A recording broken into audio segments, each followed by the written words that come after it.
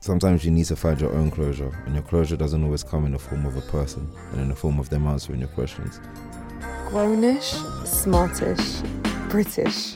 We are British, apparently.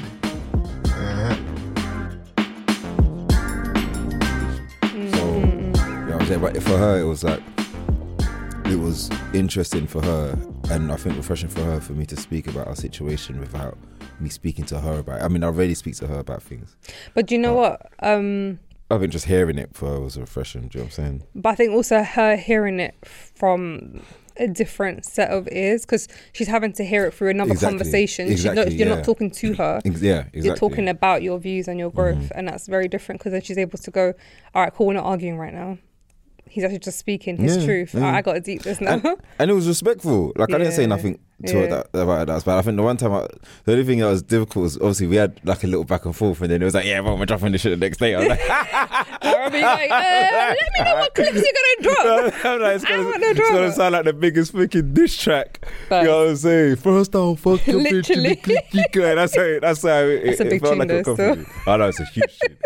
But no, she was Gucci with it. Good, I'm happy. Are we in, by the way? Yeah. Oh, snap. Okay, I actually didn't realise. Yeah. Louis, you're back in the building. We are back in the building, baby. So are you ready for a joint therapy session? Yeah, let's do it. I think we always have to be ready for them type of conversations. I'm saying, if you stay ready, you don't have to get ready. That's it, what he said. How was the trip?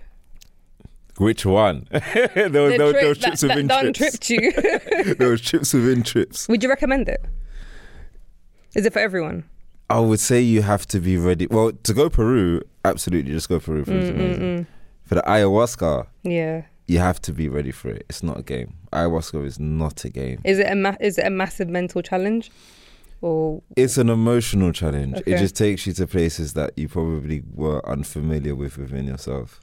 Oh, wow. And I think there was definitely moments in ayahuasca where I was like, okay, can we just stop this right now? But then the other part of me was like, no, ride out through it. This is what you paid for, but ride out. Every penny counts. You paid your coins, B. That's it. That's it. Like, what was your biggest growth or takeaway from that?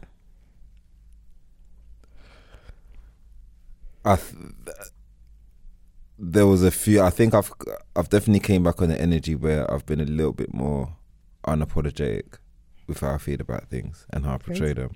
And also, it's a difficult question to answer because ayahuasca more introduces a new journey in you. So like I tell people, I lost myself. I lost part of myself in Peru, but I also found part of myself. And finding part of myself now means I'm on a new journey that I probably wasn't on 2 weeks ago.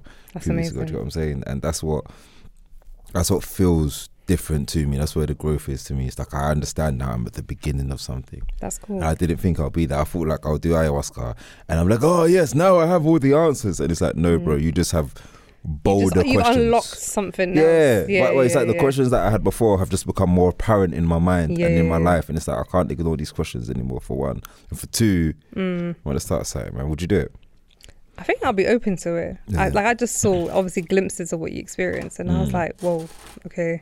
I need to understand fully what it entails. But from what I could see, the whole thing was crazy. Obviously, the ceremony itself is in the evening, but the lead up to it, there's a lot of meditation. There's a lot of stuff we do to kind of ground us into nature and to the people that, because they see it's a sacred plant.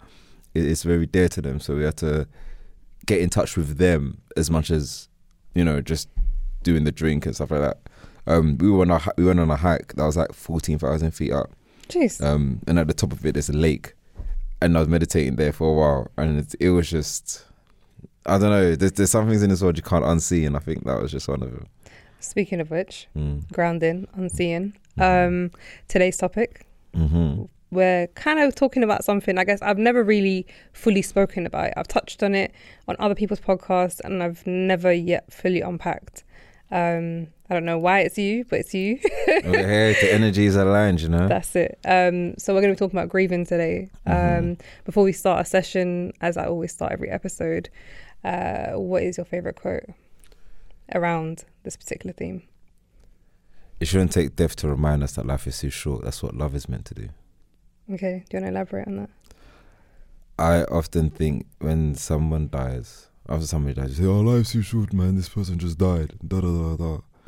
And it's like we get reminded that life is too short every single time we embrace in real love with somebody. We say, "Wow, this love is not going to be here forever." Not because the love might fade, but because this person might not be here forever, and I might not be here forever. And I think just love of people and love of life in general and love of nature should remind us that we are not on this planet for too long. It shouldn't take the death of something to remind us of that, even though sometimes that's the hardest thing. And also, I think when we sort of focus on the idea that death reminds us that life is too short, we wait for death to make changes, or we wait for death to say, "Oh, we should have done this," or "How comes we didn't do that?" We ask questions that death presents us, that really these questions should be presented consciously all the time. Consciously all the time. Like the love for my daughter should be enough for me to say, "Oh, I should be doing this, that, and the third," not the fact that someone died before their age, quote unquote. I think what it is though, because firstly, I feel like growing up, death was such a distant feeling to me. Like it was never direct. Do you know what I mean? So I'll never think about, oh, I'm going to lose someone potentially, or eventually we're going to leave each other. Like maybe when I have like reflective religious conversations with people, I'm like, rah, yeah, this world's temporary. Like I need to accept that we're not going to be here forever and to appreciate what I have. But I think until my father passed away, that's when I look at people that I love and I'm like, rah, we're going to leave each other one day. Like I need to really, really embrace you. But up until I lost my dad, death was, because you know, like society, social media, the news, even like charity adverts, it desensitizes you to death because you see it all the time. You see, like, you know, there's a war happening in Russia, there's a war happening in like Palestine, whatever. Death all these things, numbers. That's it. It just becomes numbers, and you just kind of go, all right, cool, safe. Let's skip the advert on YouTube. And it's not because you're heartless; it's because you've seen it so much, and it's been happening for thousands of years. So it's just like, it doesn't become relevant until it becomes relevant. And then it's only when my dad passed away that I started going, cool, all right, safe, this is happening. And then I started viewing everything and everyone so differently. You know, so just when I say, you know what's different about, I know you're probably going to ask this, but for me, when my father passed away, it more reminded me of the fact that we shouldn't wait for the golden moment to say the right thing. 100%. Or to make certain decisions, or to say, oh, you know what? I mean, obviously some situations need time, and I get that. But sometimes, and again, it's not the fact of, you might die, so let's sort this out now. But it's a case of, you don't know how you're going to feel when somebody dies, regardless of how you feel about them right now when they're alive. And that's something that we always need to remember. Yeah. But of course, it's not reason to take but you know. No, I get what you mean. and I think we're going to touch on this because I'm guessing we had different experiences of death. Yeah. So my dad died suddenly, unexpectedly, and in his sleep. And I'm guessing you anticipated your pops passing. I didn't. I had no idea he was going to die. Seriously? I woke up and saw a Facebook comment that my dad died. What? Yeah, it's peak. Okay, you just jumped a lot of stages of conversation, because I was going to ask you, how did you find out? Yeah, it was through Facebook status. Okay. I'm really sorry. That's a very surreal moment, because firstly, you're touching Facebook. Who touches Facebook these days? I know. It was so random. It was at 5 o'clock in the morning. I woke up early. I was like, oh, let me see what's going on. Yeah. All right. So were you, like, growing up, were you close to your dad? No, we weren't. My dad wasn't in my life for a large part of my life. Okay. It was in and out. When he was in my life, it was amazing. When my dad was around, I was like, oh shit, dad's around. Oh, I'll eat out the palm of his hand. But he was absent for a lot of my life. He was absent for 9% of my life. Okay, so when you said every time you were around him, you like really appreciate him, is because you put him on a pedestal that maybe like your mum would be like, oh my God, I can't believe you're doing this. Because a child is so innocent and they just adore their parents regardless of what they do, unless they've seen obviously something with their eyes. Was it because he genuinely was impactful in your life, or is it because you put him on a pedestal? I think it was a pedestal thing. I think absence makes the heart grow angry, but also makes the heart grow fonder. So I remember that the last time I saw my dad, it's funny, I'd just been stabbed in my face. And it was like a couple of days after that. It was just before Christmas. How old were you? I was like 19. Okay. And I had so much anger for him. I was like, oh, I knew you weren't there, and you ain't been there, man. I was going, your man's just been bored. Coming strong, yeah. Within 30 minutes, he was laughing, joking, and I was eating at the palm of his hand. And bearing in mind, I hadn't seen him prior to that for like 10 years. Wow. You know what? So did he show face because of the incident? No. He just happened to be there. He happened to be in the country. It's like, oh shit, cool. Your dad's here. Let me see what I've got. Checked him. Now full of smoke. And that within 45 minutes, you're good. Good. And I think, if I'm admittedly, I don't know whether it's amongst men in general.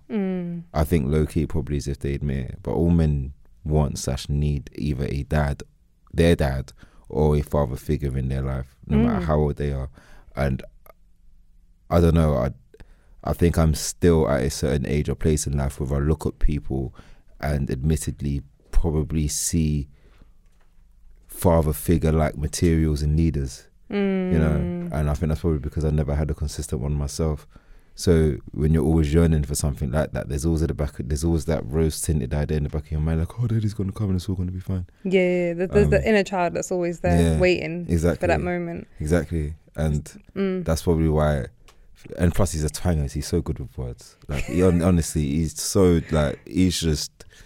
His charisma and everything about it, like there's only, if you're in my dad's presence, there's only so long you're gonna hate him for. Yeah, he's a people person. He's the biggest charms. Flipping ginnels, bruv. Like, are you like, you're not like, why are you like this in front of everybody for? Do you see yourself, or do you see your dad in yourself even?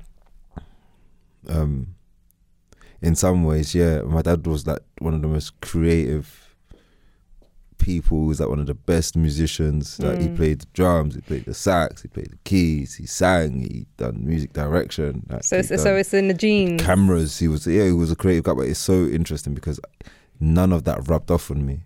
Like, he used to teach steel pan with his brother, my uncle, and they were like the baddest steel pan players in the flipping country. Like, sick. Do you know what I'm saying? He passed away as well.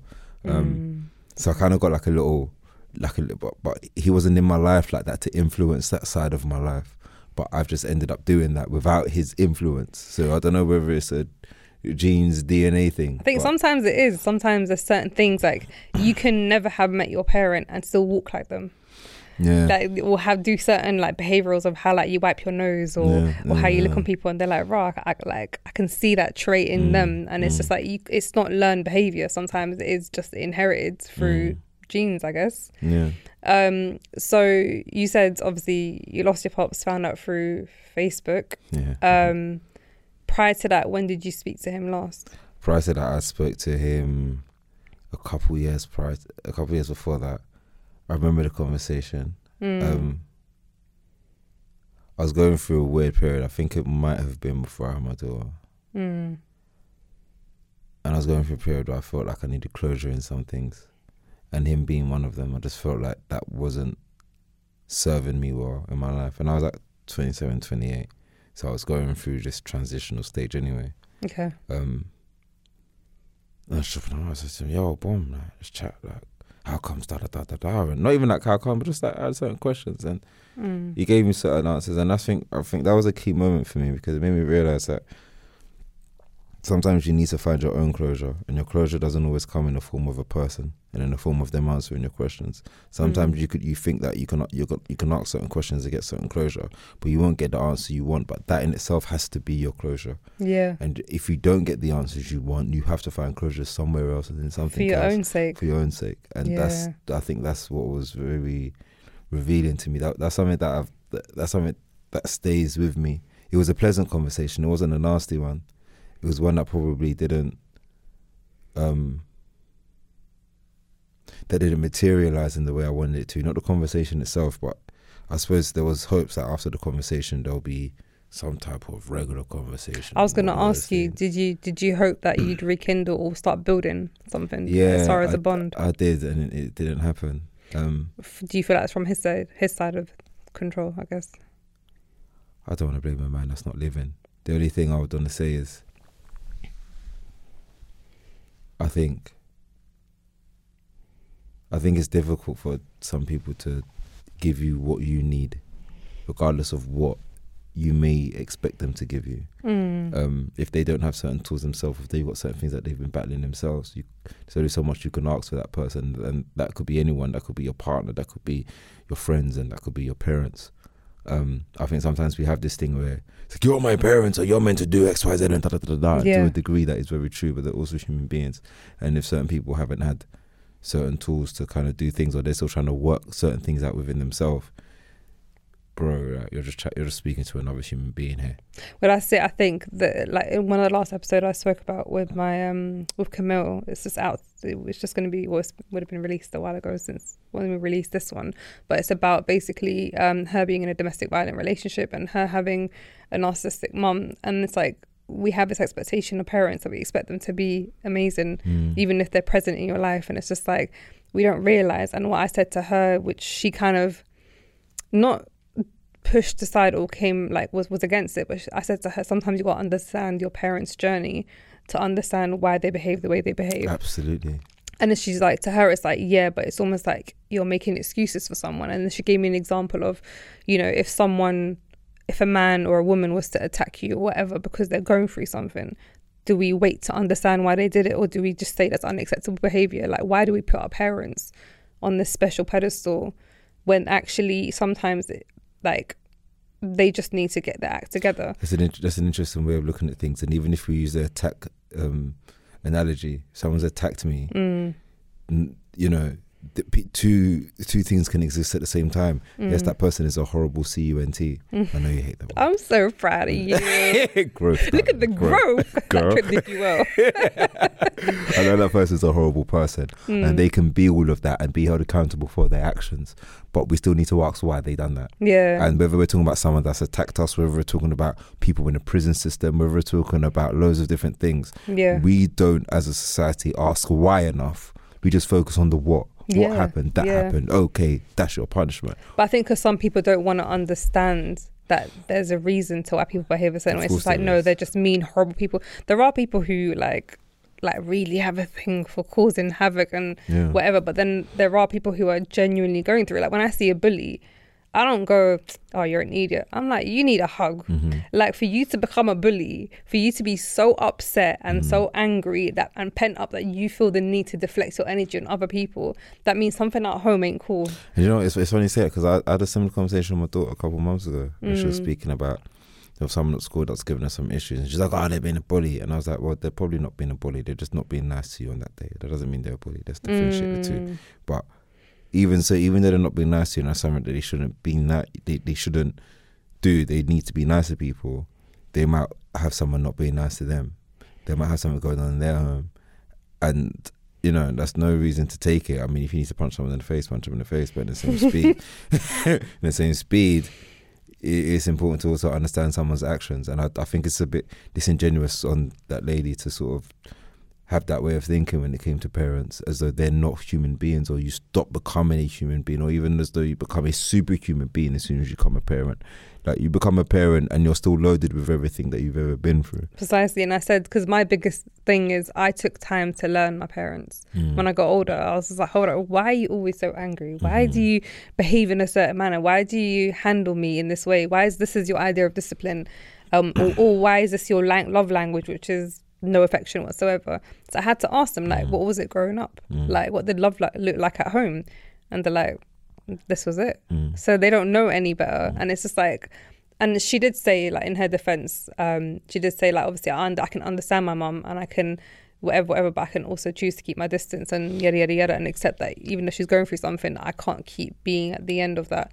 And I respect that. And I think, you know, we do have to make decisions eventually to sort of learn to let go of people, or learn to love them from a distance, because if they're going to cause you more harm than good, then there's only so much you can do to help them. But I really found a lot of peace understanding my dad. And like my mum, obviously she's here, I can keep digging away with questions, but with my dad we had a good few questions where I held no resentment towards him towards the end, because his idea of love was a certain type of discipline, and it weren't in the sense of I hate you and I'm going to do it. It's because I love you so much that I'm so scared that something's going to happen to you, and this is how I've been told to deal with it. So we used to get licks all the time. And it's just like we like, as ethnic minorities, we laugh at it, and we always talk about like licks at, you know, with our friends. They'd be like, yeah, my dad used to beat me. What did I beat you with? What, slippers? Sick? What? It was a game. Yeah, it was just calm, like it was just normal. But then like when you really deep it, our parents have been taught a certain culture and a certain mindset that this is how you show love and this is how you discipline. Whereas with my child, I've never hit him. Same, I've never, and that's something you know, I thought I was going to. But there's no thing is I have no judgment on people that do and will hit their children. I'm just not for me to tell you how to parent your child. No. Just for me personally, I just have a different set of thinking and understanding, and I've never and I would never hit my child. See, the thing is, I actually wholeheartedly, and it sounds a bit messed up, but because I got licks, I thought it's just a standard procedure. We're all going to get it. So I thought when I have a child, they're going to have they're going to get it. And they're going to get to choose your instrument and bring it to me kind of vibes. But then when I looked at my son and I realised, wait, I can't do this to my son. There was a say, I can't do that. And I realised there's other ways. Yeah. Like my son, I worked on the look. Do you know the look your mum gives you from across the road? And you can be doing the most exciting thing in the world and she gives you that look and suddenly you're like, oh snap, and you literally just want to cry. You know, it does come down to how you deal with things, because I'm speaking from perspective. I've already got a 5-year-old, so I've only had 5 years of problems. I haven't had 15, 20 years of problems. Yeah. But then again, in the same speed, that's a bit disingenuous as well, because I stopped getting licks after a certain age.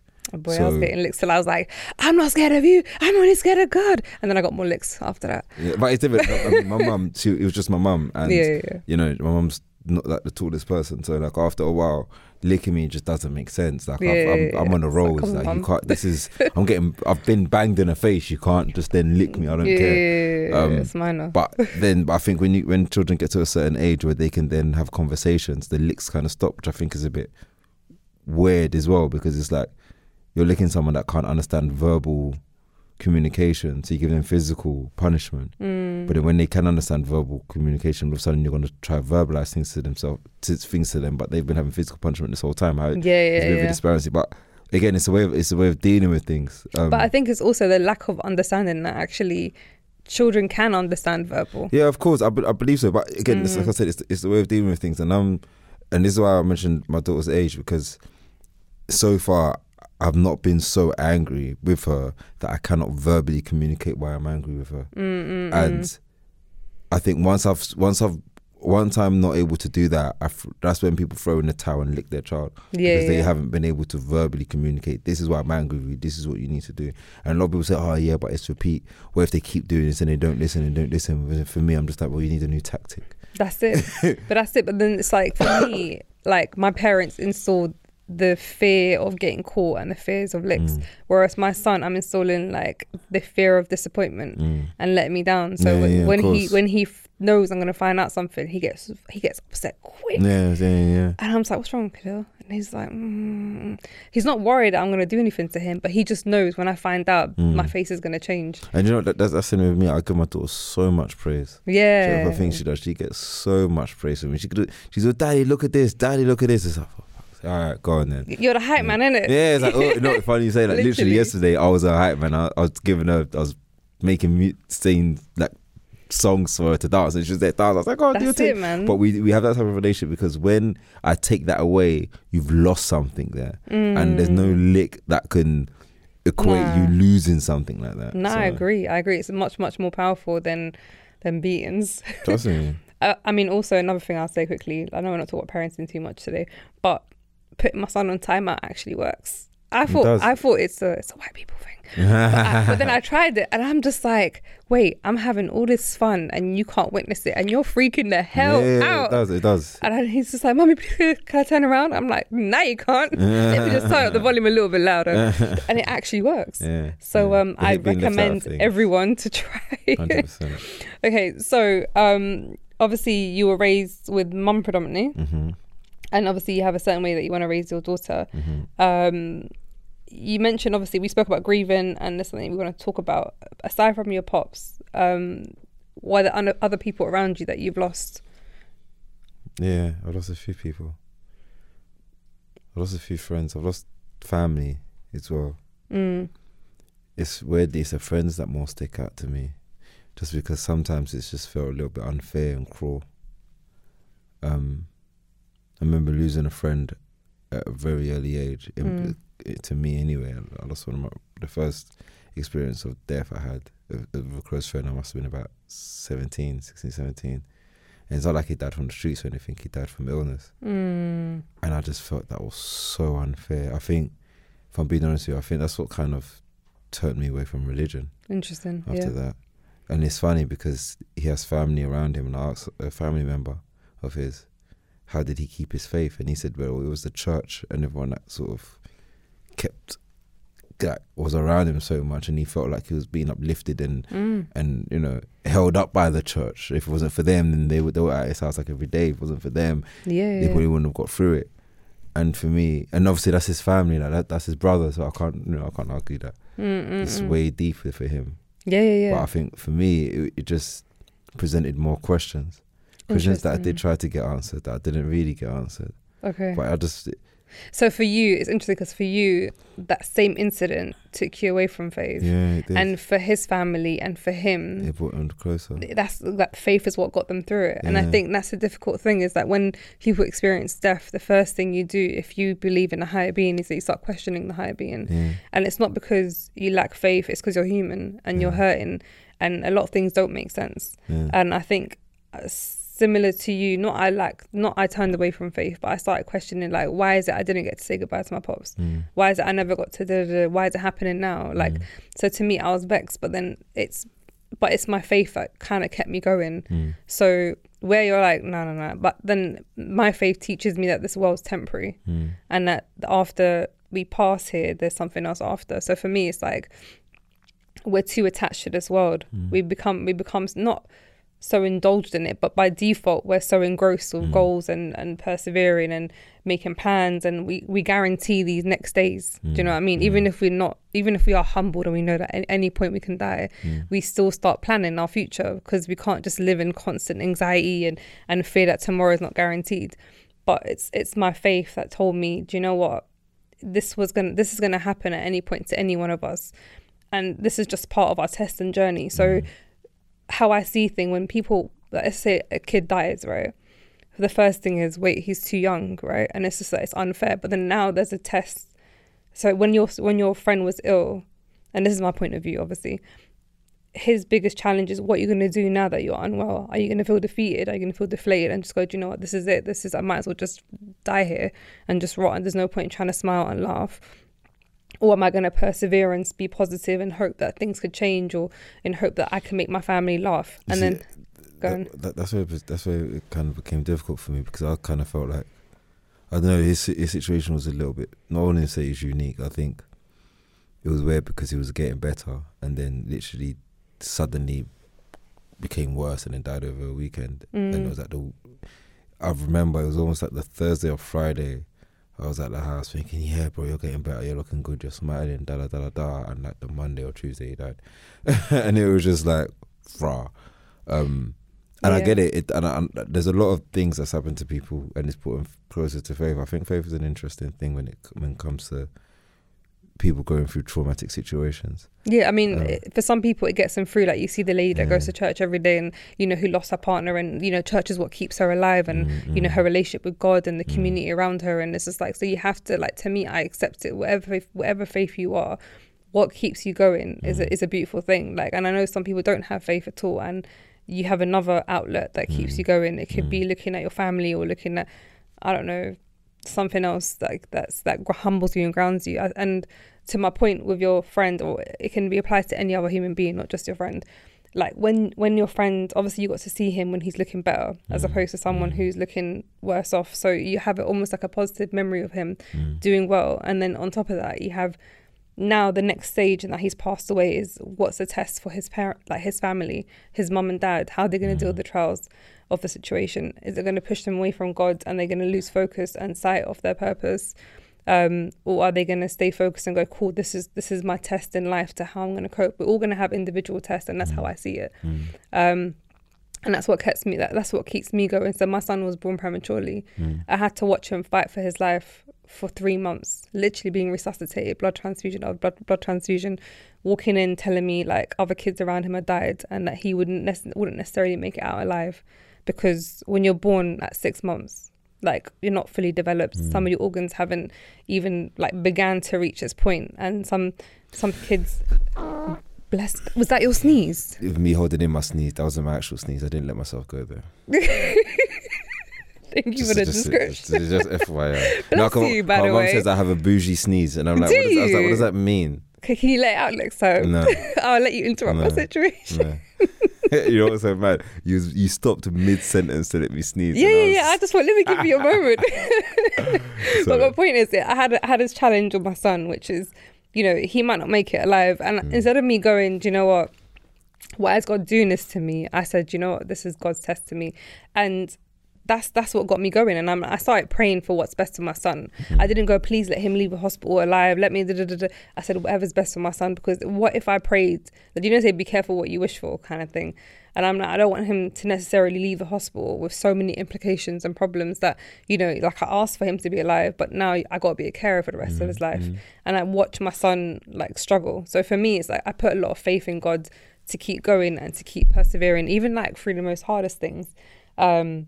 And I just feel like if I didn't have God, would I still have this mindset? Would I still be positive? Would I still be like, no matter how hard ish got, I still was like, I say this thing called Alhamdulillah, which is I thank God.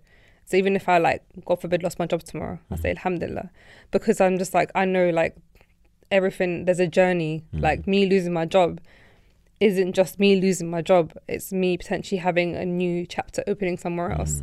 So I got to keep trusting the process regardless. You know, I always admire people who have such strong faith. Like I think it's a testament of who they are as a person and how they see the world. And there is a great admiration for people who have such strong faith and speak about it. I think it's a beautiful thing. Some of the songs that have been written about people's faith and some of the things people have done through faith has just been phenomenal. And I don't know, at times I've often felt a little envious of people that's had faith. You know? Do you feel like you want to have faith, or what gives you, what's your equivalent to faith?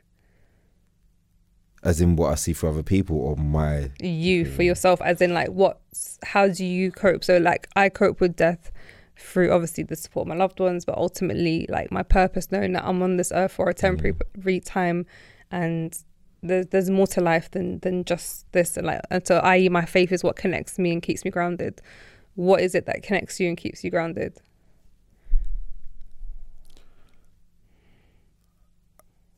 I don't know. I think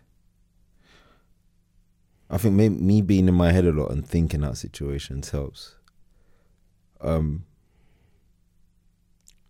also understand the importance of what a good mind frame does for just people in general. And I know it's easy to say, just try to be positive. That's such a cliche. Of course. But sometimes you have to understand what positivity is and what does it mean to say, I'm trying to be positive. And sometimes it is a case of I like to analyze a lot of situations and be like, okay, this is what's going on.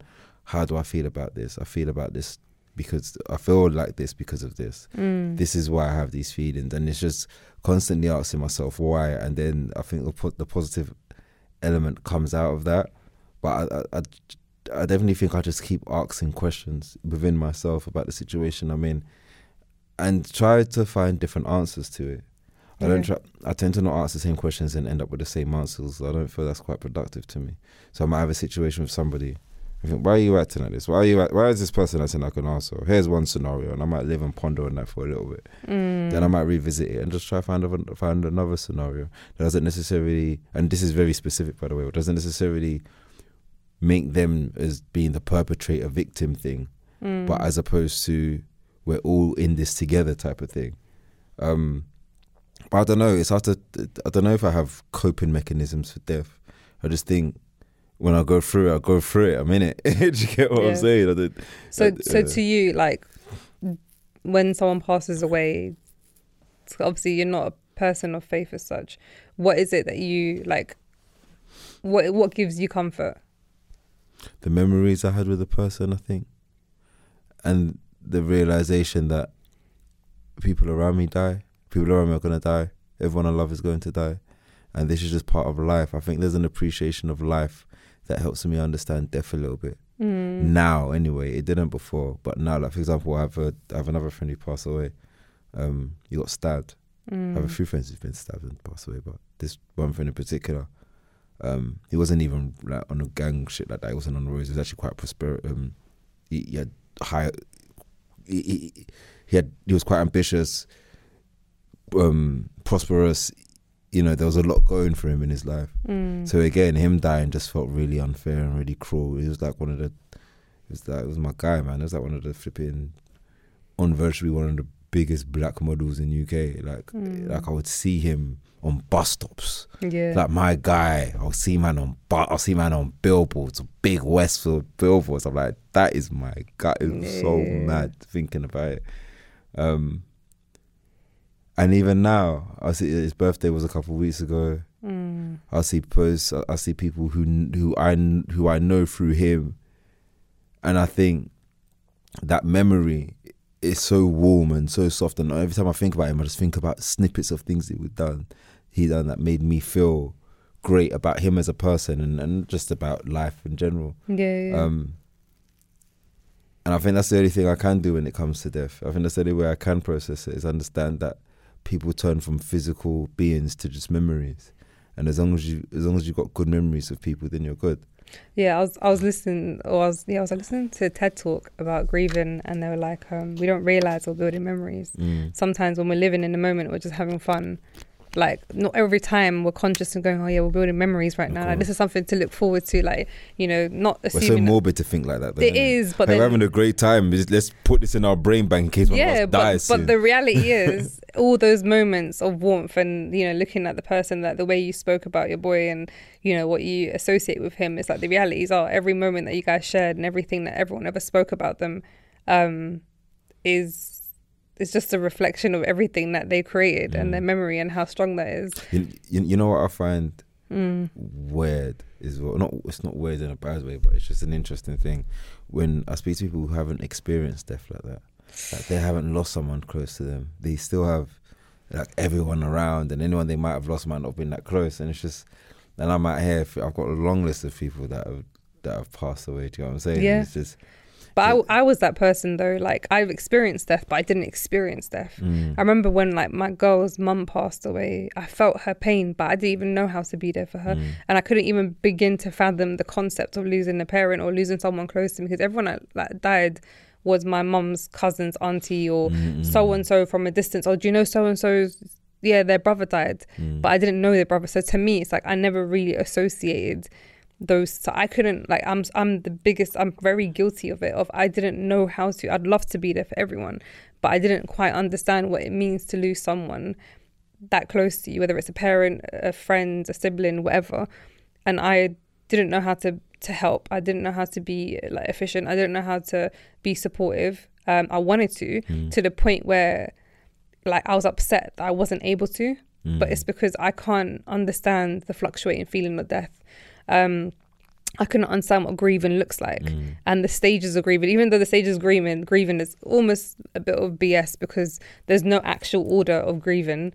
Like when they say, oh, you go through, like, you know, there's actually have this written down. I know the cycle you're talking about. So yeah, like the shock, denial, disorder, anger, guilt, bargaining, distress, and then eventually you have this loneliness, withdrawal, but then acceptance. And it's just like, but that's not true, because it will literally go like this. Just when you think you're accepting it, it's just like, no, you're back to being angry. Like I went gym 7 days a week after my dad passed away for like, he's passed away like 2 years now. And I went to gym for like a year and a half every single day. And if I didn't, I'll jab someone in the throat because I was so angry that I didn't know how to process it. And I couldn't grieve because my mum was struggling really hard. My son was struggling really hard, that I wasn't allowing myself to have that. And the only thing I had was go to the gym, release energy.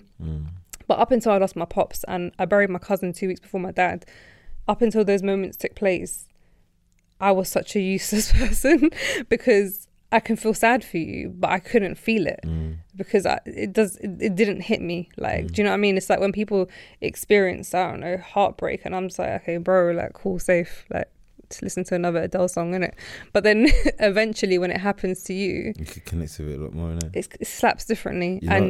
You know, it's weird. The grieving process for my dad was an interesting cycle because when he first died, it was just shock. I remember I didn't cry for a while, and it's funny because I was working that day. I had to go on a shoot, So I found out early in the morning. I was like, oh shit. Spoke to like my mum and da. She's like, how do you feel? Because obviously Dad hadn't spoken and been together in years. I was like, yeah, no, it's cool, just get on with it. So I think at first I didn't feel like I had the right to grieve. Do you get what I'm saying? I felt like it wasn't my place to grieve, because it was like, well, we haven't really had a great relationship. So yeah, is it my place to feel a certain way? So I just kind of got on with things. And it was only when I was on my way to a shoot, I was driving, and the person who I was meeting on the shoot, it's someone I work for anyway, but I was like, excuse me if I'm a little bit like distant today. I just found out that my father passed, so I'm just kind of working. And they're probably thinking like, what are you doing here, mate? Yeah, that's what I'm saying. And he was like, oh, you don't have to come. I was like, no, it's cool. I'm on my way. It's fine. And it's when I said that, I was crying for 20 minutes on the road. Because you said it out loud and it became a reality. For the first time, and I was just like, rah. Yeah. My dad's not here no more. And it was a thing where there's only a few memories I have with him. And to be fair, they're all good memories. That's good. That's beautiful. There were times where, of course, he made me feel bad, but he wasn't bad to me. He just made me feel bad. And that was a very powerful distinction I had to make during that grieving process. Okay. You're working that out. I'm trying to understand the difference. Yeah. So the difference for me was you made me feel bad in times of your absence and your inconsistency and you just not being the person I wish you to be. That made me feel bad. But you weren't bad to me. Yeah. When I was around you, you didn't do any. You was never disrespectful to me. You was never. I don't even think my dad ever flipping hit me. He was never around to flipping hit me anyway. Yeah. But he didn't. Yeah. Every time I was around him physically, in a physical presence, you made me feel good. You made me forget about all the times you were shit. Yeah. And that was something I had to remember. Do you get what I'm saying? Like, there's I could talk about, but this and that and my mom, but that's between you and my mum. You guys are two grown human beings. That's it. It's got nothing to do with me. I just ended up being a consequence or byproduct of that, but that's got nothing to do with me at the end of the day. Same as the issues I have with my child has nothing to do with my daughter. 100%. It can get messy by default as we're getting older and learning ourselves. But yeah, it's a level of maturity on your end to be able to distinguish the two. I had to. I think it was important for me to do so, because otherwise I think as soon as my father passed, I was like, I can't hold hate or talk ill of a man that's not alive anymore. Not like I held hate for him previously. At times I definitely did, and at times I definitely spoke bad of him. But during the later years of my life, while he was alive, and especially now, you just won't hear me talk bad about the guy. No, but then also there's no benefit. Yeah. This guy loves to interrupt my podcast, with little reminders, brethren. What was that reminder? What's the time? For him to post something in his own flipping podcast. I love that. I need to get to your level. I need to get to your level. I'm trying to be like you. No. But no, it was a weird one, because we had to fly abroad to bury him, because he didn't live here, so we had to fly to Spain to bury him. Okay. And then hearing other people who lived with him and was around him speak about him was also quite touching for me as well, because it was like, you weren't this bad, evil person that you wasn't there for your children, and you've done this and you've done that. In fact, there's people that have a completely different perception. You got an essence of your pops for other people. And it was just nice. I felt more sad in a way, because I always had it in my mind. It was like, wow, give it 5-10 years, I'll hit up big man and be like, brother, like, come on, man, let's have a drink. Or that. There was always that back of my mind, like, just give it a while, or give it this, or give it that. Yeah. And I'm not saying that was wrong for me to think that, but it was very naive and what's the word that I use all the time? Entitled. It was very entitled for me to think that time would just be here, and in the next 5 years I'll just be able to just call you. But do you not think that every single person is exactly like you? Like, we all so let's just say people that fall out with people, right? And they're like, it's cool, man. When I'm ready, I'll chat to them. But if they were to die tomorrow, you'd be like, it's that entitled. And that's the thing I have a problem with constantly, because I see people say, don't allow toxic people back in your life and and don't accept disrespect and and I get that wholeheartedly. But I think sometimes we misconstrue, and I'm not talking about my dad here because it's a special case, separate. But sometimes we misconstrued a toxic thing happening to that being a toxic person. And that's not the truth. People can do bad shit that good people can do bad stuff. they can make 100%. mistakes, and they can hurt you in ways you can never think of. But that doesn't mean that person stops becoming a good person as soon as they hurt you. It just means they're a human being. Yeah. And sometimes you need to get over that pain or deal with that pain, but the speed in which you deal with that pain solely depends on you, not necessarily the pain that was caused on you. That's it. Do you get what I'm saying? And that's what we kind of people get so hung up on this, this person done this and I'm not going to talk to you for a whole flipping year. Like, who gives you the right to, who gives you the right to do that? But what makes you think you're not going to make a mistake that you're not going to want flipping forgiveness for? And that's the reality. Like the way when people hold that energy with chest, I feel like stop a moment and think about yourself and how many people that you, but then if you think you've never hurt anyone, you've never done it, then you've actually not had a real conversation with yourself, because I've hurt people without realizing I've hurt people. Of course. And it's just like, because sometimes, like you said in the first time we sat down together, which is sometimes our perception of ourselves are completely different than what other people see. So where we hold the energy where we think we've come correct, but someone else they've picked up another energy and now they're hurt by it. Like, I can't walk around the street going, I've never hurt anyone. Everyone's just done me dirty. And you know what it is? I think to myself, there are people that generally say, I've never hurt someone. And sometimes I think to myself, well, you've never made the decision that was solely just for you then. You know what I'm saying? Because there's going to be a time in your life where having to make a decision solely just for you is going to upset somebody. Yeah. And you're going to have to make that decision anyway. Yeah. So don't come on your high horse like, I've never done this or I'll never do it. Don't tell me what you will never do. But back to your pops and what you said about him, the fact that you've chosen not to speak negative of him, I think also that's a positive for yourself. So it's not just not to taint his memory, and he's not here to defend himself, but also the fact that you're not harbouring any more negativity to allow you to like I always speak about, like when we let go of negativity, we then make more capacity and space for more love. And I think if we harbour negative energy towards someone, even if we're not speaking it, we're still hindering ourselves. And I think, like, luckily, the one thing I think I can connect with you on, definitely when it comes to my dad's, is that my pops died overnight. It was a normal day. The last conversation I had with him, I was calling him up not cussing, but like just talking about my mum, going, I can't believe she won't look after my son. And he turned around and started talking about how much he loves my son. And I said, bro, it's not about you. I'm talking about mum right now. Can you just hurry up and be on my side and like team up with me and tell me that mum, was whatever. And he's like, I love your son. I love you so much. And I'm like, all right, cool, safe. Stop making it about yourself. But then I had a big argument with my family. I left the WhatsApp family group. I was like, bun you guys. I'm not talking to no one until I'm ready. Very bold.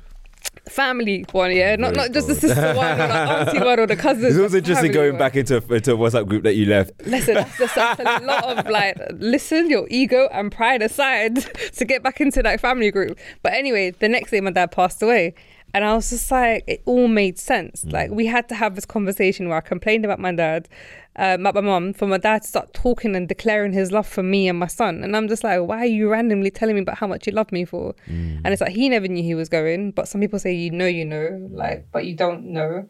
I don't know. But it was just, my biggest thing was, I can't believe I left the WhatsApp family group before. Like, but before that, I sent like messages going, you guys don't care about, and I looked on my messages and I'm like, luckily my dad didn't open it, because you can see who read the messages. And I'm like, I'm so glad the last thing he saw was me leaving a group chat, but he didn't actually open the message to see like me just like going off on one. But like do we have regrets? If I have a regret, it'll be the fact that I never really got a chance to have that last conversation with my pops. Like, for him to really know how much I appreciate him and how much, like, I harbour no feelings for him. Because good people, their flowers on their hair, man.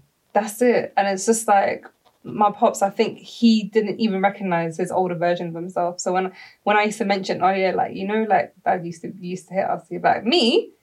And I'm like, okay, cool. And I think a lot of people can relate to this. Yeah. Your parents cannot begin to understand. Like, when they get older and they get softer, they can't recognise the fact that at some point they were that person, and they don't want to admit this. Even if they do remember it, they're like, no, I have no idea what you're talking about. It wasn't that much. You didn't care that bad. Yeah, it's just like, nah, bro, like, we got it. It's affecting me now, Ma. Like, I've been paying for therapy for 10 years. No, I haven't, but yeah. But I never thought I would want to go to, like, I've not been to a funeral up until my pops and my cousin. Like, my cousin's burial was almost like a dress rehearsal to my dad's one. And it's not to dismiss or downplay my cousin's death at all. But for you, emotionally, it was? Emotionally, it was like literally 2 weeks apart. I had to carry my cousin into her coffin. I had to, like, Islamically, you wash them you wrap them and you put them in a coffin. It's part of like acceptance, right?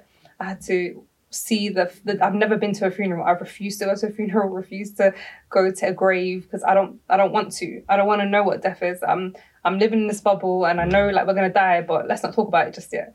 And then having to go through what I went through with my dad, the first thing I wanted to do was run and make sure I get to see his body before they take him. And I never thought I'd want to do that. I thought, why would you want to see a dead person for?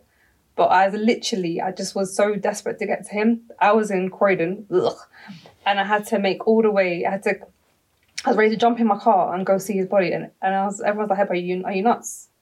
What do you mean you're going to start driving to your dad? Are you cool? Like, someone needs to drive you. And I'm like, time is of the essence. I need to get to my dad right now. I was on a mission. Like, no one can tell me nothing. I dropped my son to my neighbour. And I was like, I'm gone. And then when I got there, the most interesting thing that I remember, like, firstly going in, a lot of people got there before me. I didn't look up once. I just saw feet everywhere. And people just talking to me, but I can't hear them. Because I'm like, I can't believe my dad's gone. What are you talking about? Dad's not gone.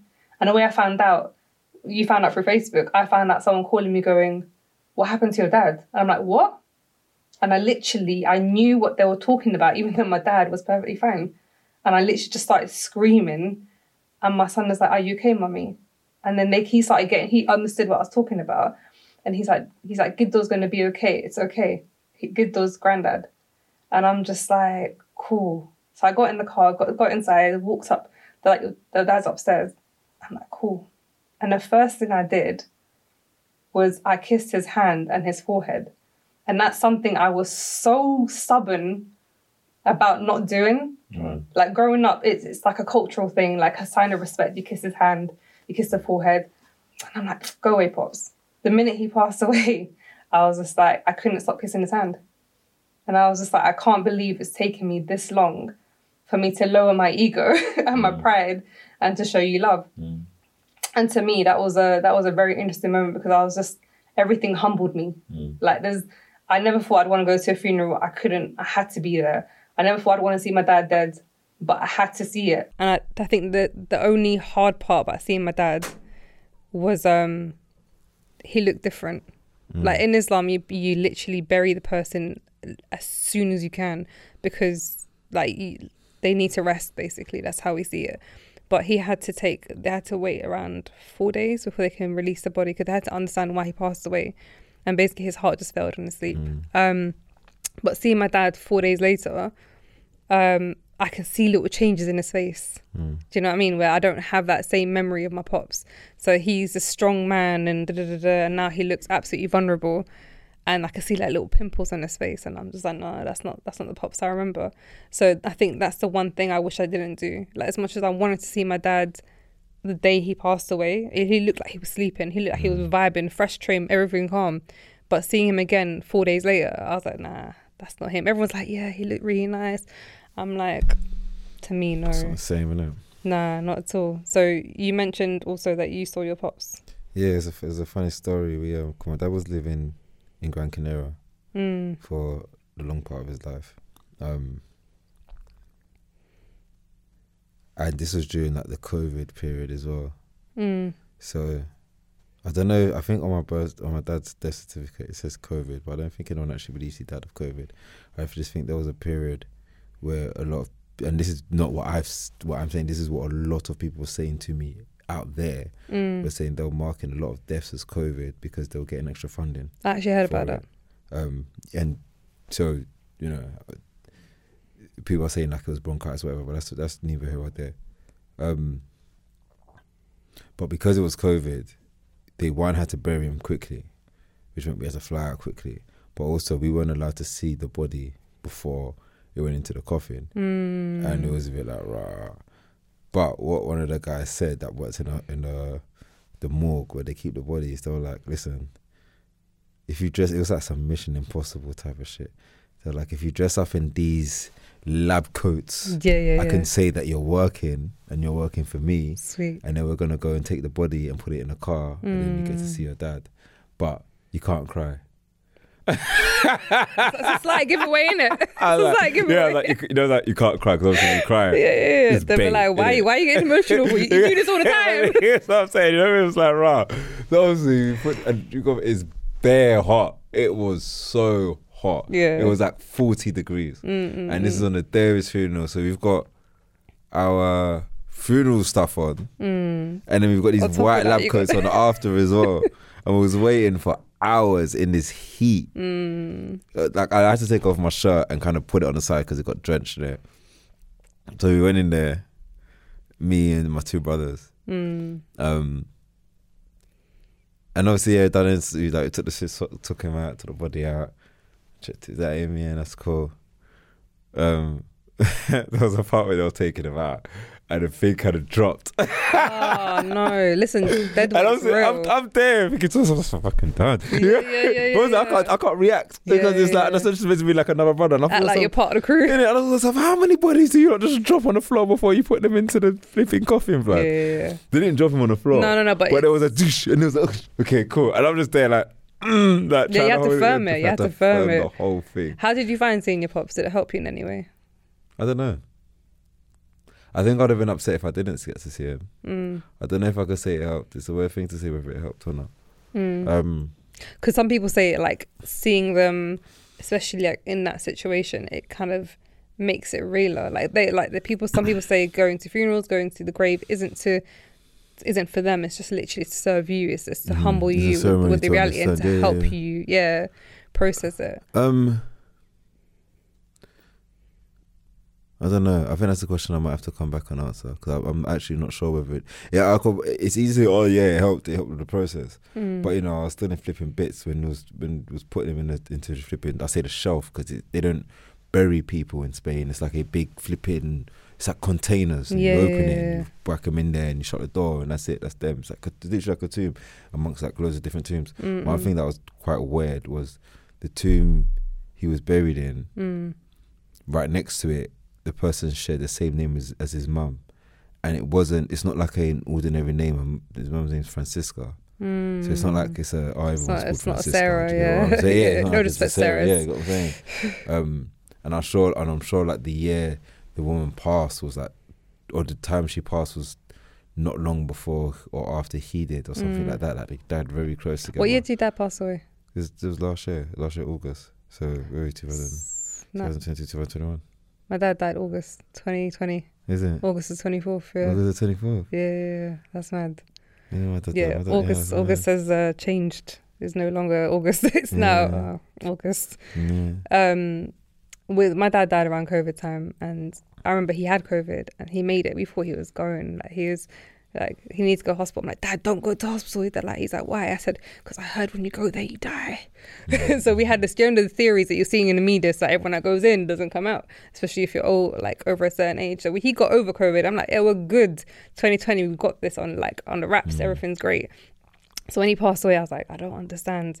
And I think the hardest thing about someone passing away unexpectedly is that there's a constant reminder, like the amount of times in a day to this day that I go, oh wow, he's gone, because I didn't see it, I didn't witness it. I saw obviously the funeral, which is, it goes past quickly, you're in tears, you barely can actually see in front of your eyes, but then it's back to survival mode, so you don't actually get to process that person's gone. And I could be driving singing along and I literally just start like tearing. I'm like, wait, hold on, what are you crying for? And I'm like, he really left us. And I literally go, Pops, I talk to myself, I'm like, Pops, for real, you're gone, yeah? Safe.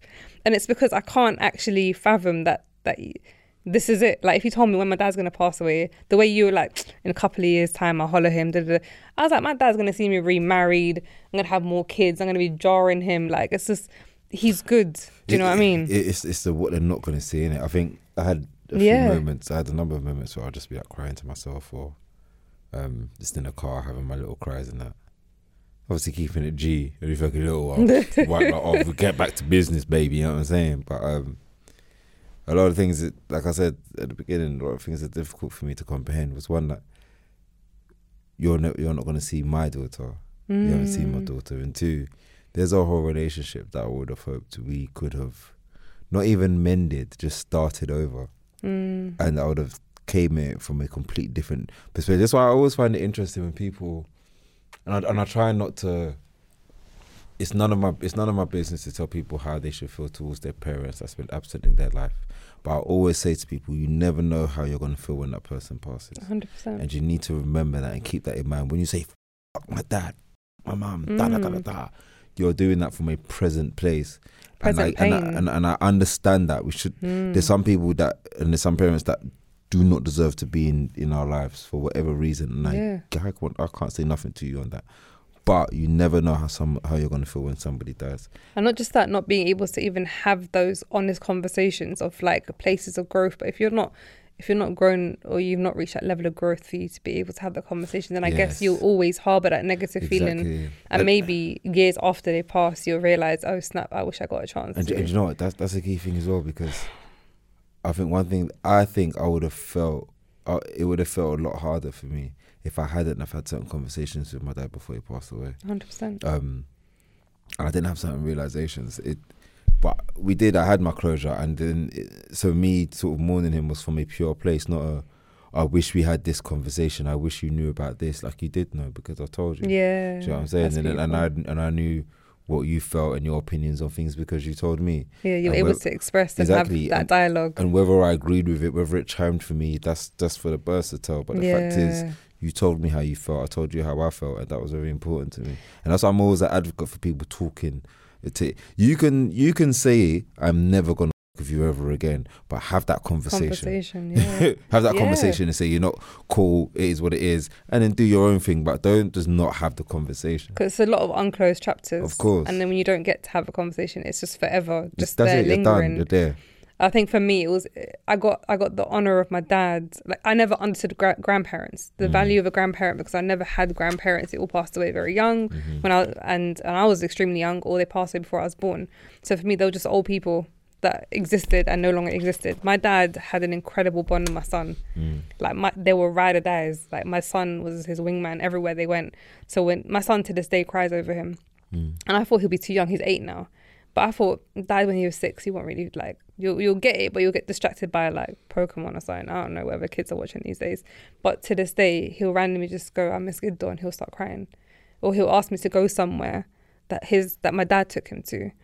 And I think, I feel very grateful that they got to have that bond, and at an age where my son's conscious and able to retain those memories. I think, but the hardest thing is, when I left my ex-husband, my dad always said to me, Heba, I just pray you find someone that will know how to treat you and how to look after you. And I pray that, he's God-fearing and basically God-fearing, someone to look after you, because those are like the important things to him, because he feels that if you're God-fearing and you understand purpose, you know how to handle your spouse, because you're conscious of the repercussions, and you're conscious of how to lead your life, the morals and the values you carry. And I'm now remarried, and the hardest thing for me is that my husband will never know who my dad was. No matter how much I chat about him, no matter how many photos I show him, he will never really get the essence of my dad. And initially when we first got married, I kind of realised I started getting vulnerable, because before getting married, I was like, I can never cry. Like, whenever I start crying, I'll do the typical man thing of like, man up, man, what are you talking about? Like the whole gangster stuff. Let me put on some rap and like, forget about it. But it's just like, I need to be vulnerable, but I'm scared what that vulnerability will look like. I'm scared if I start unpacking, I'll never stop unpacking. And that, so many people depend on me, that being this vulnerable won't be possible. And then when I met my husband, I was like, okay, so I can see myself being a little bit vulnerable around you. The strong Heba's not always around. Heads up, I haven't grieved my dad yet. So don't know how it's going to look like. Don't know when it's going to happen and how many waves, but it's going to happen, innit? And he's like, it's cool, man. And I felt like I was in safe hands. Then I was just like, I'd like you to meet my pops. And I thought, imagine how weird it is to pull up to your dad's grave. And the first time I arranged to do it, I chickened out. I was just like, oh no, we're too busy, you can't do it today. Second time round, I was like, okay, cool, I pull up. I stand in front of my dad's grave and I'm like, Dad, Auntie, Dad. And I'm like, can you believe it? I'm staring at someone's grave, and that's how I'm going to introduce my husband to my dad. But I was just like, this is the closest I'll ever get. And I'm grateful that I got the man that my dad hoped for, but I never got to tell him, like, look, Pops, I did better. Like, or like, you can now be at peace and at rest knowing that your daughter's all right, your grandson's all right, because that's what he cared about, is like making sure that we're going to be okay. But it's just, yeah, it's overwhelming. And I think It's just grieving doesn't look. I think people just assume that you grieve, then you just get on with it. It's done. Yeah, and I think until you've experienced it, and you've really experienced the death of someone close to you, and I don't blame you. You'll never get it. So I can't even like turn to certain people for support because there's nothing that will actually go, Hebs, I don't know what to say. And I feel like the one person, this is really random, but I actually made friends with I actually made a friend within a random person, which is, I messaged him on Instagram ages ago because I wanted to get my son's haircut. He's a barber up the road. Then he must have seen me go past after my dad passed away, like a week later. And then he looked at me, he's like, why are you not smiling for? I said, sorry to break it and ruin the vibe, but my dad just passed away. And he's like, oh snap, my dad passed away as well. And his dad had just passed away the week before. And just like that, our relationship just took a next level because there's no one else that I could speak to besides this human being, because I couldn't speak to my sisters or my brother because they're going through it. My mum, literally, life was turned around. She couldn't exist. Like, her purpose was taken away from her. So managing her grieving was my only focus. My son was crying in and out. And then I suddenly found purpose and not purpose, I found support and comfort within a person that I never thought in my wildest dreams. Like, and the way it unfolded was wild. And I felt like, to me, I'm grateful for him. And he'll forever, I guess, be grateful for me because we were able to just have a safe space of just exchanging like pain. I think that's a key thing as well, having someone to share things with. I have people I can share things with. Is whether I choose to or not is a different thing. So my question to you is, who, or when things take place, what is your outlet and who is your support? I think my outlet's really internal, which I think is not always a good thing. I know there's people out there that I can speak to and open up to. I've just come accustomed to not doing that. And I'm trying to do it more, but then you know what? I've always seen myself as the listener, you know. Someone could come to me with issues and I'll just sit and I'll listen. Obviously I'll talk, I'll give my advice or but I'd rather take on someone else's stuff than me put it on to someone else. And that doesn't always, I don't know. I think sometimes, I was going to say it doesn't always serve me, but then sometimes I find things that help me throughout what other people say. Okay. You know what I'm saying? And it's a weird sort of way to see it, but we will have like, for example, us having this conversation now, there's certain things you said that I'm like, oh yeah, that's going to help me. But that's going to, that might come up in the next couple of weeks or months when I'm remembering my dad and I remember this conversation. But I don't know, I wish I was a little bit more open. I wish I was more able to just express it, because there's people out there. I always feel like I'm burdening people, for one. And for two, I always feel like I don't have complex issues, but I think I explain things in such depth and detail and I articulate it in such a way that it's hard for someone to then turn around and come back with something. You know what I'm saying? Because I said it all. But then do you sometimes need someone to come back, or you just need someone to speak to? Because no, I think sometimes it's nice when someone comes back. We always say, oh, you know, it's funny. So it's a not to generalize as well, but it's generally a woman thing where men 100%. Will say, oh, we tend to be solution based to things. So if you've got a problem, let us know. We'll try to solve it for you. And women tend to be, oh well, I just want to speak and I don't need your solution. Interesting. I don't understand. Like, why are you sharing with me if you don't want fucking help? But it's because sometimes we're emotionally led in that moment and we just want to vent. I heard that, and I get that, because I actually, my husband the other day went, Hebs, just to ask, like, do you want a solution or did you just want me to listen? I have no idea. And I say to him, I don't know. Yeah. I said, but you can try with a solution. I'll let you know if you should stop. Try with a solution, but then if it's the wrong solution, I hate you. Yeah, I mean, I won't say the word hate, but yeah, he's going to hear my energy. He'll feel it. He's just like, all right, cool, safe. I'll just listen in it. But I genuinely feel like, because you sound like me, like I'm the mama hairs. We discussed this last time. Like I'm here to listen to everyone's problem. You can unpack freely on me.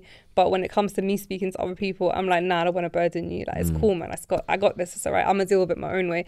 But the reality is your mental well-being is your mental well-being. And you're not a superhero. You're not, like, we can say we're special and we're set up different. And we are potentially.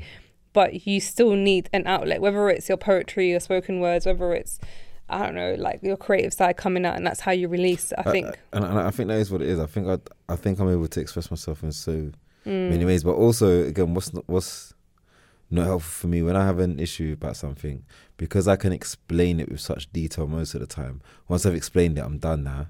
So you've done the whole problem, expression, obstacle, but you've now found the solution. Yeah, to it. all in one, all in one conversation, all in 5 sentences. I told you what my problem was, how I've dealt with it, where I've gone wrong in dealing with it, how I'm going to deal with it in the future, and where I'm at now. Often there is no space for someone to say, "Well, maybe we should try that." I've already got give me solutions. So I think as long as you genuinely feel that that's a solution, then you're going to be. I don't know what you could be deluding yourself, going, "That's cool, man. I did it myself." So, who knows what a genuine solution is these days? We tend to fool ourselves. We always think that we're over things until something triggers us. So all of a sudden, I'm not over that shit at all. You know what I'm saying? No, I feel you. Obviously, you run out of time. Firstly, because you got to bounce. Secondly, because there's so much to talk about, and we keep we have next time in the next episode of the one thing I want to touch on very, very quickly, just around appreciation of people while they're still alive. You spoke about something about you touched on something in one of your spoken words, is that what you want to call it? But I think about how people show appreciation after someone passes away, and it's like you have the Instagram memory of them, and I think we both were thinking about the same person when someone wrote a suicide, social media one, how like someone put a suicide letter and that was the last memory of them, and for me it's like I always I love you for that full reference in that post. That's one of my most touching pieces. Thank you. I really love it. I know it's called social media, but I wanted to try and get to the point of it, which is the fact that the pinpoint I want to talk about, which is basically we need to show gratitude today. Like, I hate the fact that people go, when someone passes away, they go, "Oh my God, they were the best person in the world. Oh my God, they're this, that." It's like, but did you tell them that? Do they know that they were loved? Did they know that they were appreciated? Oh, like we had issues, but they were still top. My ego was in the place. But do that. Like, don't wait for someone to pass away for you to be able to express how you feel, and don't do it where like you're getting it for almost like Instagram creds. It's just like everyone's writing under the same image. It's like, real one, R.I.P. And that's one thing I always find jarring about the society that we're in now. When someone dies, they get flooded with love. Oh, my days, this, that, and it's human nature. So I'm not gonna. There's people in my life that right now that I don't necessarily flood their Instagram comments every day, but like, "Oh, I love you so much." Of course not. But in the same speed, I just think, how many people do I appreciate that I show appreciation to on a regular basis, not daily, but maybe even a weekly, regular, every other day, every other week. How many times I tell people, "Yo, I appreciate you," and that's like, it's actually part of my vocabulary. When something happens, I say, "I think I appreciate you," because it's I say it all the time because I have to let people know that, I do appreciate the things that you're doing. I actually did a verbal post on a reel basically about appreciate you. That's in my vocabulary all the time. Is that I have to say I appreciate you for everything, and it's not that why appreciate me for. I'm like, because I genuinely appreciate you. I randomly message people going, "Love you, appreciate you," and they're like, "Are you good, Herbs?" And I'm just like, yeah, because that's what I'm saying. Is everything all right? And it's just like, because I know how life is short. And I'm not going to wait for something to happen for me to show you gratitude. And even if the smallest thing you've done for me and it means nothing to you, light work, I'll still say I appreciate you. And it's just like, I never want you to ever not know I don't appreciate you. No, I never ever want you to not feel I don't appreciate you, when in fact I do. So I feel like I will over-express love and I over-express appreciation, because sometimes these people who get flooded in their stories or under their posts after they've died are probably feeling very lonely prior to that. Like, I always call myself a popular loner, because people assume, because everything's popping, that I'm like, she's this busy girl. And I'm like, if only you knew. But people just assume, looking on my social media, that I'm busy, I'm popular. And I'm like, gee, nah. But that's the reality. A lot of people are popular loners. Because everyone assumes they've got their ish together, they're this, they're that, everything's great. When actually deep down inside, that appreciate you message would have meant everything to them. That's what I mean. I spend a lot of time by myself. Most of it by choice, but I don't know if it's by choice or whether I've just become accustomed to it. But when I tell people I'm actually quite introverted, they're like, "What? How do you know you're not?" And it's like, that's because of what you see and what you interpret. It's a perception. You know what I'm saying? But generally speaking, I might hit on my ones. B. So you're also a popular learner? I'm definitely a popular learner. By choice. I don't know, by choice or by nature. Who knows? Okay. Who knows? All right, listen, we're 6 minutes over your time. Your time. Any final words? I mean, I don't feel like we've closed the chapter of grieving and death, and purpose. We haven't even touched on purpose. But yeah, any final words upon the reflection of everything we said? Just upon the reflection, just take care of the people you love, man. Remind them of what they mean to you. And you never know how you're going to feel when someone's not there anymore. Those are my last words and sentiments. I appreciate you. I appreciate you. Thank you so much. Hard. Wait, I think it's this, it's a Korean way. I don't know. Of love. It's a heart. Oh, snap, swear down. That is hard. That's hard. I like that. My sister and her friends do it to me. They're like pure BTS Korean pop vibes. And they're like, Heba. And I'm like, I like that. That's cold. It is cold. Guys, you have been watching and listening to Growing Up British with myself, Mama Hebs. You can catch me on Instagram when I am Hebs with a Z, or growingupbritish.h, and Mama Hebs on YouTube. And you can catch you on Louis the Hippie on Instagram, TikTok, and on Growing Up British. Yeah. Guys, thank you. Grownish, smartish, British. We are British, apparently.